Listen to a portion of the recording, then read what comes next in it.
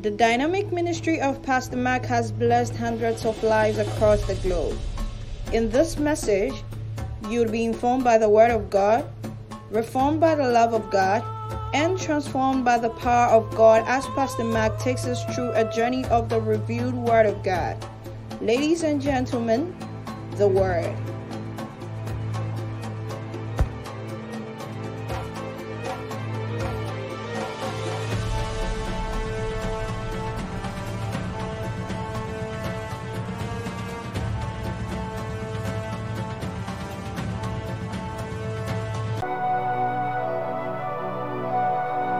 Shalom everybody, God bless you so much for tuning in. Shall we share a word of prayer? Heavenly Father, we are grateful for such a time as this. We ask that you will inform us by your word, reform us by your love, conform us to your will, and transform us by your power. In Jesus' precious name we have prayed, and the saints of God would say a believing amen. Hallelujah. At this juncture, I want you to get your Bibles, your notebooks, your writing pads, your pens, and your tablets, because we are about to begin a journey into the deep things of the Word of God. I believe strongly that this message will not meet you and leave you the way it met you. In Jesus' precious name. Now, ladies and gentlemen, this brings us to part 3 of an amazing series we have begun. I want to believe, God, that you have been blessed by the previous episodes or previous editions of this particular message we have entitled Covenant People. And if this is the first time you are listening to me, I will encourage you to look for that message and listen, as well as other very reforming and transforming messages on this platform. And I believe strongly that your life will never be the same again. Shall we open our Bibles to Judges chapter 13 verse 5? Judges chapter 13 verse 5. And I will be reading from the King James Version. Hallelujah. It says, "For lo, thou shalt conceive and bear a son, and no razor shall come upon his head, for the child shall be a Nazarite unto God from the womb. And he shall begin to deliver Israel out of the hand of the Philistines." Hallelujah. I'll take that again for free. It says, "For lo, thou shalt conceive and bear a son, and no razor shall come upon his head, for the child shall be a Nazarite unto God from the womb. And he shall begin to deliver Israel out of the hand of the Philistines." Hallelujah. I want you to pay close attention to the phrase, "For the child shall be a Nazarite." The child shall be a Nazarite. Now, who are Nazarites, or who were Nazarites? Hallelujah. Who are Nazarites, or who were Nazarite? Because it is not a coincidence that the angel of the Lord that was dispatched to relay this information to the wife of Manoah would add that the child would be a Nazarite. In other words, the identity of this child was predestined. The identity of this child was already planned and orchestrated, and so he didn't have an option at birth to decide his identity. His identity was already programmed. And as children of God, born again Christians, spirit filled, we need to understand how these things work. Inasmuch as we are given freedom and liberty in Christ, our freedom and liberty is within the borders and the context of Christ. Some of you grew up in walled houses. You grew up in walled apartments. And what happened was that you had the liberty to leave the room, leave the hall, wherever it is. And you had the freedom to operate anywhere in the house, as long as you were within the four walls of your father's house or your mother's house, or wherever it is you were living. That is how our freedom in Christ is. Many people feel like once we have freedom in Christ, you are free to do anything, anyhow, at any time, anywhere. It doesn't work like that. Our freedom is still within the confines the borders and the walls of our salvation in Christ. And so the identity of Samson was already predestined.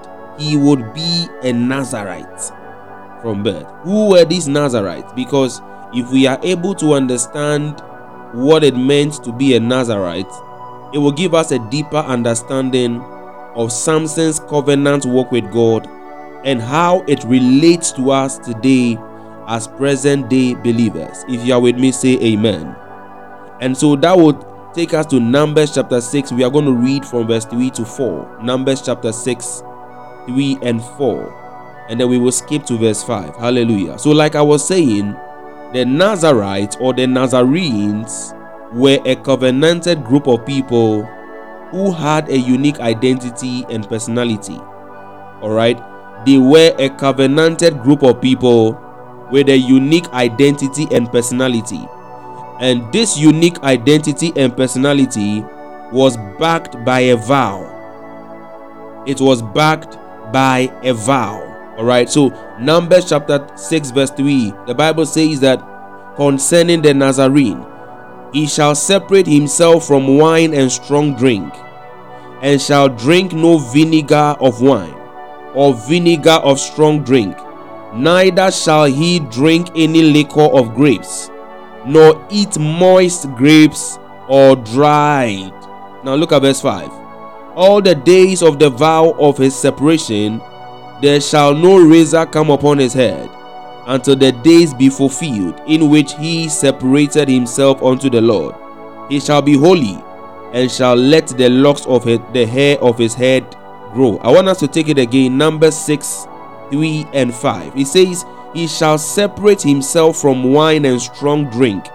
In other words, these Nazarenes were not expected or were not supposed to have any associations with any variety of wine.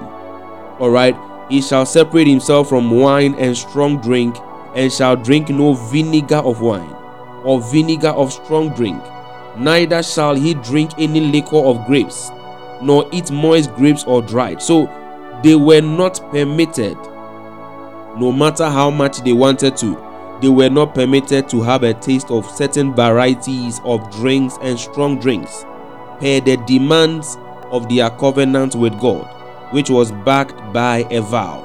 Verse 5 says, all the days of the vow, which means that the vow was supposed to last for a certain period of time. There was a stipulated time that this vow was expected to last. And let me just chip this in. As born again Christians or believers, the vow we make unto the Lord at salvation is till death. You know, like what people normally do during the marital vows. What do they end the vows with? Till death do us part. Okay, even though people break their vows even the day after their weddings and what have you, but these Nazarenes, as long as the span of their vows existed, they were supposed to oblige and comply with these requirements. All right, so verse 5 says, all the days of the vow of his separation, there shall no razor come upon his head. In other words, they were not expected to touch their hair, all right, until the days be fulfilled in which he separated himself unto the Lord. He shall be holy, and shall let the locks of the hair of his head to grow. All right, so these, amongst many things, were the requirements that it took to be a Nazarite or a Nazarene. And so when the angel of the Lord appeared to Manoah and his wife, he said, your son who is about to be born shall be a Nazarene. In other words, he was supposed to follow this pathway. He wasn't supposed to have any link or associations with the aforementioned. All right.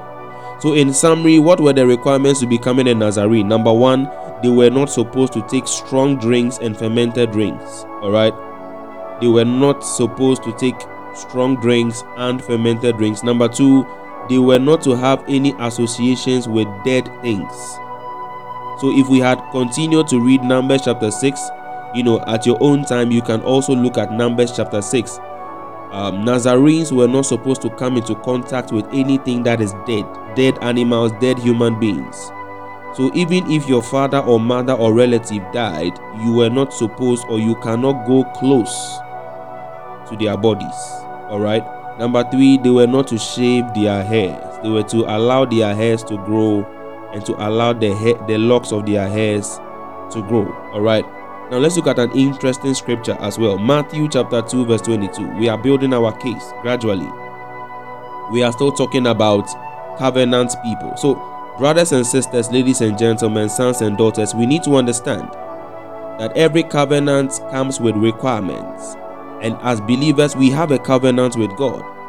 And it is hard time we understand the rudiments of this covenant so we can enjoy the benefits of this covenant. So Matthew chapter 2 verse 22, reading from the New Living Translation. We are going to be reading 22 and 23.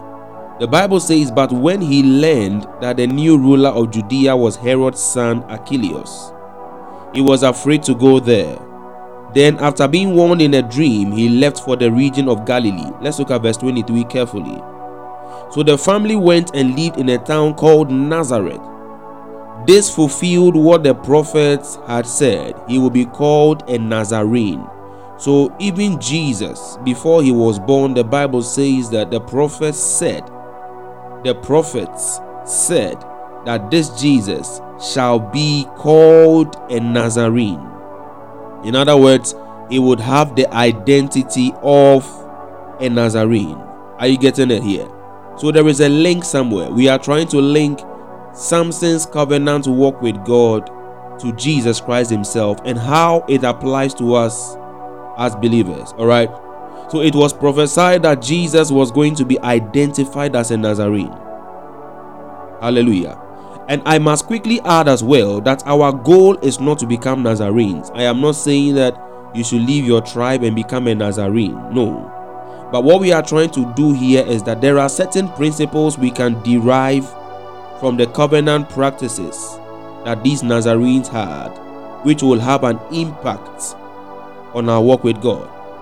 Mind you, the Bible says, according to the prophets, that even Jesus was going to be called or known or identified as a Nazarene, which means that their covenant with God was something that God intended to sustain for many generations to come. Praise the Lord forevermore. So like we said, they were not to take strong drinks or fermented drinks. They were not to have any association with dead things. Number 3, they were not to shave their hair. They were supposed to allow the locks of their hairs to grow. Now, ladies and gentlemen, as we narrow down the message, I want you to pay attention carefully. That strong drink and fermented drinks used in this context are referring to a certain kind of influence that is not godly. By revelation, the strong drink and fermented drinks used in this context is referring to what? Ungodly influences. Typically, when someone takes strong drinks, all right, what do we see? His or her senses become compromised. His decisions, his actions, utterances, and movements are equally compromised because he or she has been influenced by these strong drinks. And by strong drinks, we are talking about, alcoholic drinks and some of these drinks that have the ability to hypnotize you and all of that. Okay. So it wasn't just about drinks. It wasn't just about certain brands of drinks, but what they do to you and the implications they have on you as a person. How, I was saying this in church the other day, that one of the reasons why God doesn't want Christians taking alcohol is because alcohol can become a substitute for the Holy Spirit in your life. Why am I saying this? The role of the Holy Spirit is to give you direction, to influence your speech. His role is to influence the way you think, the way you act, the way you talk.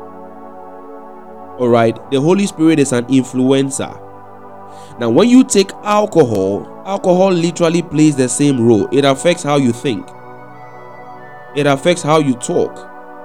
It even affects your outlook, even how you smell. All right. And so literally, this alcohol is now in competition with the Holy Spirit as far as influencing your life is concerned. So it's not just about the alcohol, but what it does and how it undermines the work of the Spirit of God in your life. So for this and many other reasons, God says, listen, don't take alcohol. All right. Yeah. So when one takes strong drink, this is what happens to you. Your senses, your decisions, your actions, and what have you are compromised. And ladies and gentlemen, sons and daughters, brothers and sisters, as covenanted sons and daughters of God, God is against us being influenced by anything that is not the Spirit of God. God is against any other thing other than the Spirit of God influencing you. God will fight it. God will resist it. God will not accept anything influencing you if it is not the Holy Spirit.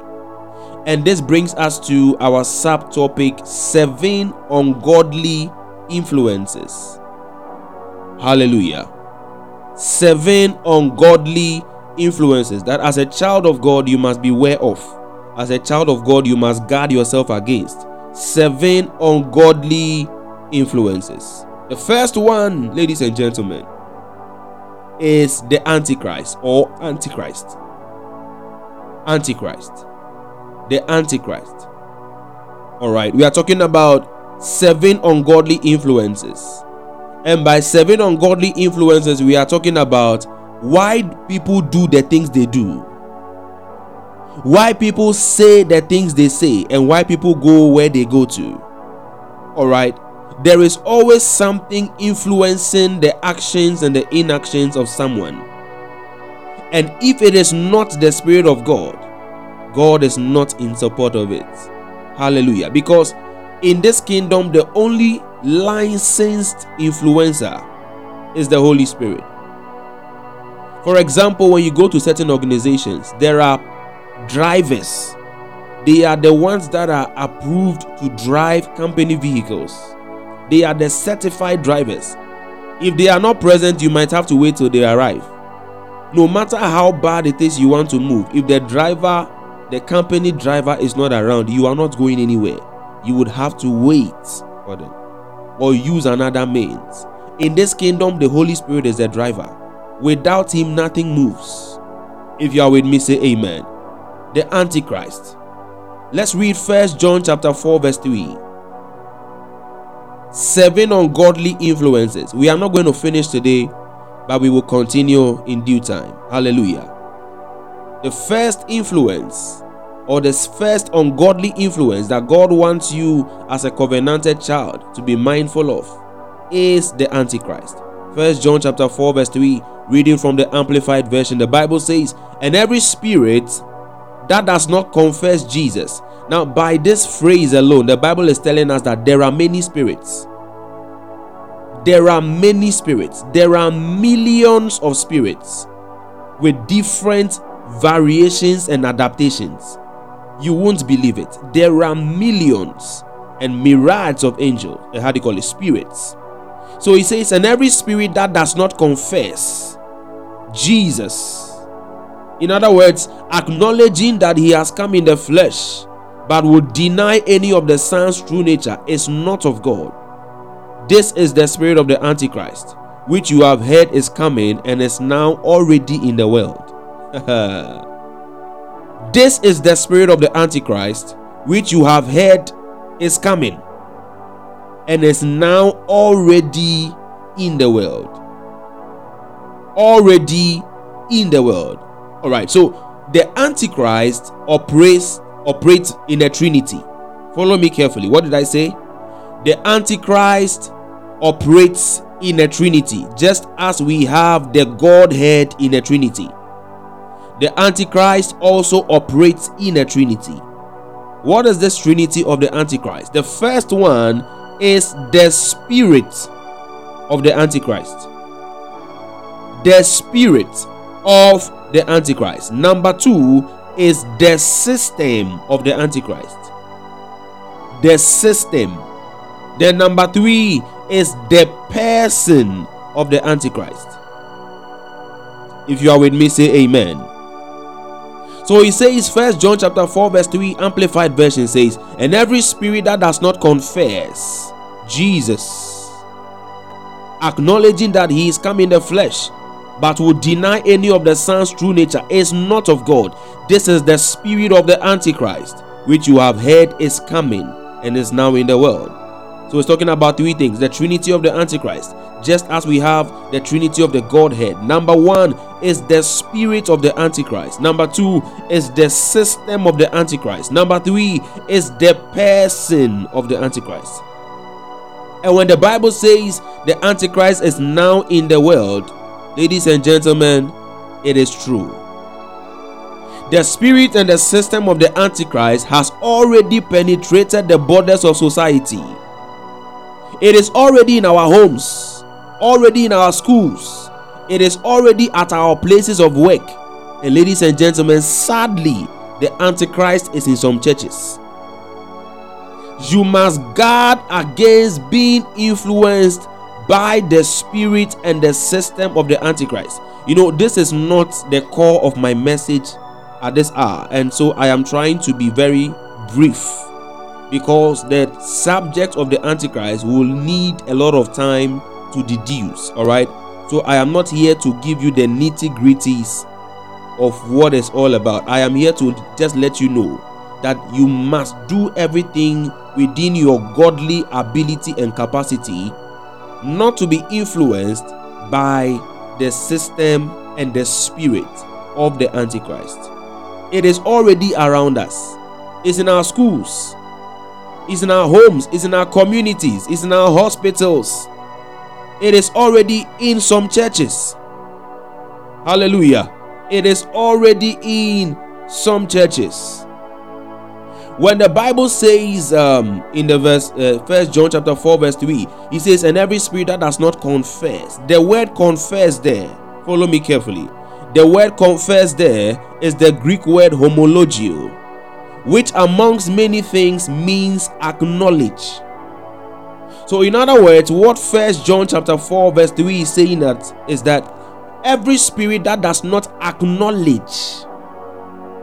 And that is what the systems of this world is trying to do, or are trying to do. Taking Jesus out of the picture. So you go to certain schools and certain studies are being banned from many schools. What it is doing, that is an antichrist system. It is not acknowledging Jesus. It is not acknowledging the sovereignty and the lordship of our Lord Jesus Christ. You go to certain hospitals and literally Christ has been taken out. You go to some churches and Jesus is missing. It is amazing. You see, when we read Revelation chapter 3 and Jesus said, behold, I stand at the door and knock, it is because he was pushed out. He has been pushed out. In many churches, he has been pushed out. In many homes, he has been pushed out. In many organizations, he has been pushed out. And so he's now at the door knocking. The Antichrist is already with us. The earlier you know this, the better.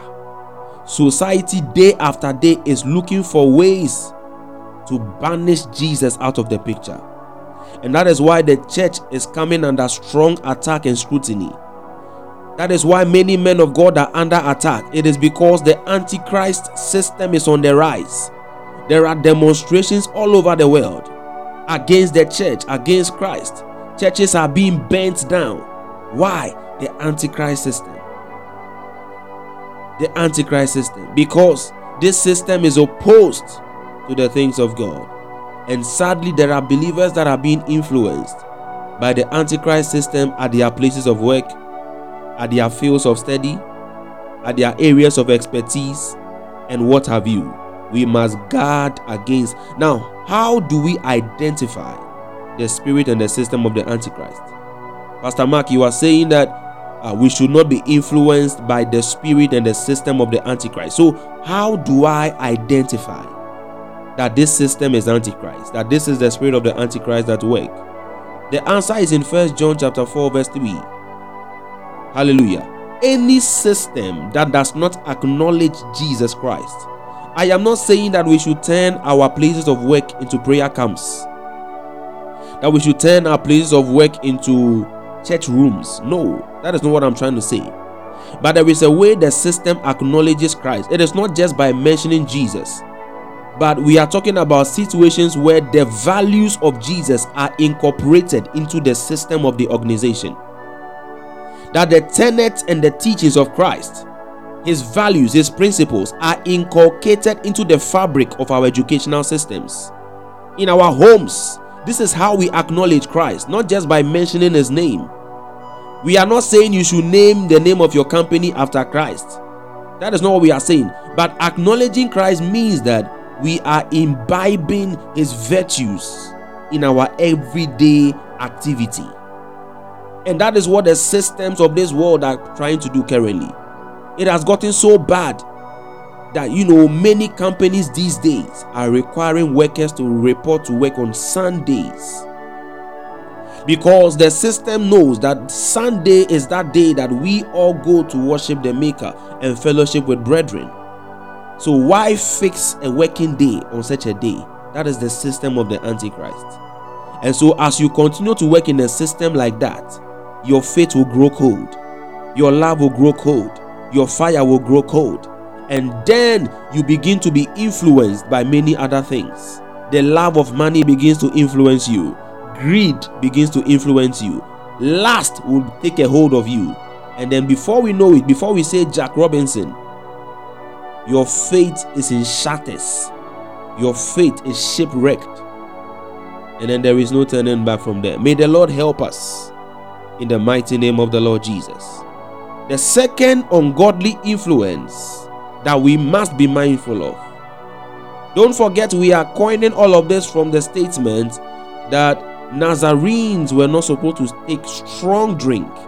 And strong drink here stands for what? Evil or ungodly influences. Alright. Low self-esteem is the second ungodly influence that God wants you and I to be mindful of. I know it sounds strange to you that we are talking about low self-esteem. Wait till the end of this discourse, then you will understand why God doesn't want you to have low self-esteem. Why God doesn't want you to have inferiority complex. Let's open our Bibles to Judges chapter 6 verse 15. I am going to be reading from the New Living Translation. This is what the word says. But Lord, Gideon replied, how can I rescue Israel? My clan is the weakest in the whole tribe of Manasseh, and I am the least in my entire family. I'll take that again for free. Judges chapter 6 verse 15. Reading from the New Living Translation. It says, but Lord, Gideon replied, how can I rescue Israel? My clan is the weakest in the whole tribe of Manasseh, and I am the least in my entire family. This was a man that was battling with inferiority complex. This was a man that was dealing with serious issues of low self-esteem. Ladies and gentlemen, brothers and sisters, sons and daughters, many people are influenced by low self-esteem. The reasons why many people do what they do is because of low self-esteem. You will speak to many prostitutes and you will discover that the reason why they are into prostitution is because of low self-esteem. You will speak to many armed robbers and you will discover that the reason why they are into robbery and they operate at night where people cannot see them is because they are battling with serious issues of low self-esteem.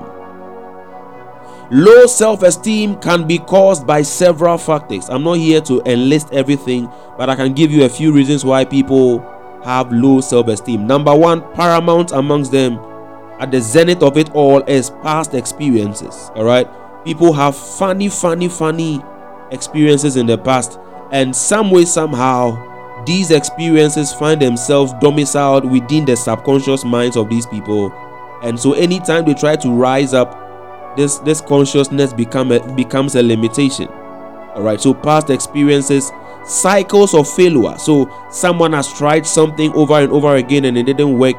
That cycle can create, an issue of low self-esteem or inferiority complex. The third thing is ignorance. Many people battling with low self-esteem are simply ignorant. until they discover who they actually are and who God has made them. Another thing is inadequate training. Inadequate training. Naturally, you won't have confidence when you know you are not capable of doing what has been required of you. All right. But when you know you can deliver, there is a certain level of confidence it breeds in you. All right. A boxer who has adequately prepared is confident before the battle.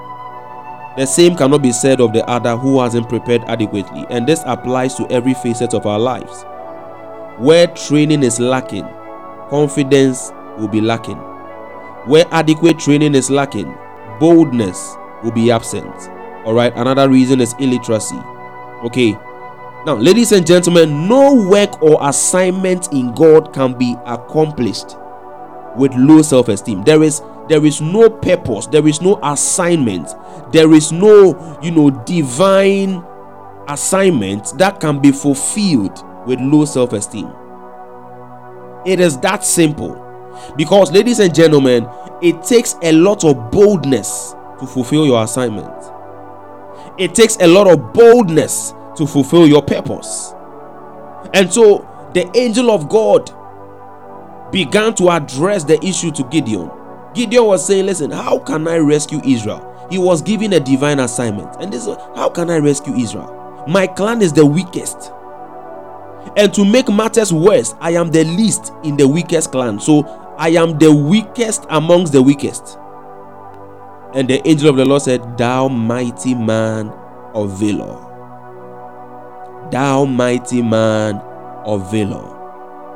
Ladies and gentlemen, there are many people shying away from the things of God and what God has purposed for them to do because of low self-esteem. They feel they are not worthy. They feel they can't do it. They feel they are not capable. They feel it should be someone else. And many times, people who shy away from the things of God or what God requires of them, it is not because they don't want to. It is because of low self-esteem. Many people have equally forsaken their assignments because of inferiority complex.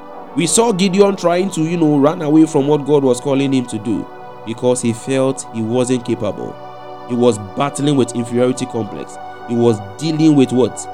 All kinds of low self-esteem. There are many of us like that. Many of us like that. What is actually driving you? What is influencing the things you do? And people take decisions and their decisions are influenced by the low self-esteem they have of themselves. Even decisions on what to eat, what to wear, as basic as they may be, decisions on where to stay, where to work, people have inferiority complex so bad that they feel like they don't deserve to work in certain places. They don't deserve certain marriages. They don't deserve certain salaries. They don't deserve certain clothes. They don't deserve certain food. They don't deserve certain accolades. Now, this is not to breed pride in you, but knowing yourself is enough, and knowing who Christ has made you is all that it takes. Hallelujah. God wants us to be bold about our convictions. Many Christians don't have bold convictions. A little shaking and then they give in. Our revelations in God, we must be bold about it. We must be bold about our love for God. There are people that love God in secret. They are not public about it. They are secret lovers of God. They are not loud about it. But I don't think there is anybody in a relationship with another who would like to be in a secret. Nobody knows that we are in love. No, love always wants to show itself. That is why weddings are done in public. All right. So God wants us to be bold. Why? Because if you are influenced by low self-esteem, you will always find yourself at the lowest points in life. Don't let your low self-esteem be the driving force of your life. Don't let it be what influences your decisions. Be led by the Spirit of God. All right. So how do we overcome low self-esteem? Number one is to study the word to know who you are in Christ. Studying the word to know who you are in Christ, it builds a certain level of boldness in you. When you discover that, wow, this is what God has made me. I am the righteousness of God. I am a royal priesthood, a chosen generation. I am peculiar. I am as bold as a lion. Such revelation and information would breed or break the power of low self-esteem in your life. Number 2 is speaking in tongues often. I mean, this is not something new. It is proven. Personally, I have experienced it, that when you speak in tongues often, you are always emboldened. The Bible says building up yourself. So there is a certain emboldening that goes on when any man or woman gives himself or herself to the constant and the regular speaking of tongues. Number 3, let go of your past. You must understand that you can't do anything about your past. You must understand this. You must let go of your past. You are not your past. Whatever happened in the past, the Bible says, if any man be in Christ, he is a new creation. All things are passed away. You see, there is a reason why this phrase was, included in this verse of scripture, because it is not enough to tell somebody that if any man be in Christ, he is a new creature. The new creature must know that all things are passed away. Otherwise, the new creature will still live like an old creature. Are you getting what I'm talking about? Behold, the Bible says behold. Now, to behold means the thing is there, see it. Behold means that you are not now going to look for it. It is already there, but you are not seeing it. So open your eyes and see. Behold, he says all things have become new. Hallelujah.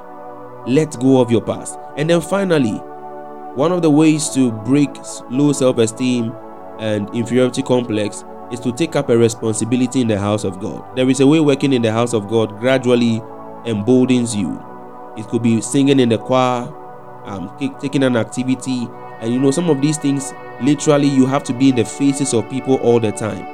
And gradually, it may not be overnight, but as time goes on, as the days go by, the weeks go by, services go by, you will discover that you are bolder than you used to be. I want to ask you a question in conclusion. What is influencing you?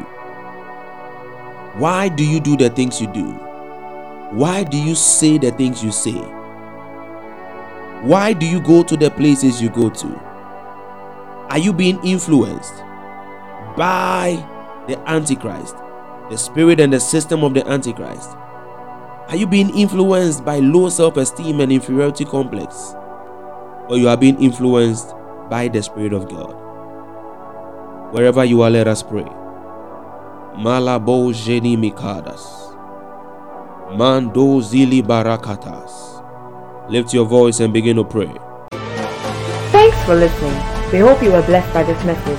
For this and more, follow Pastor Mark on Instagram and Facebook.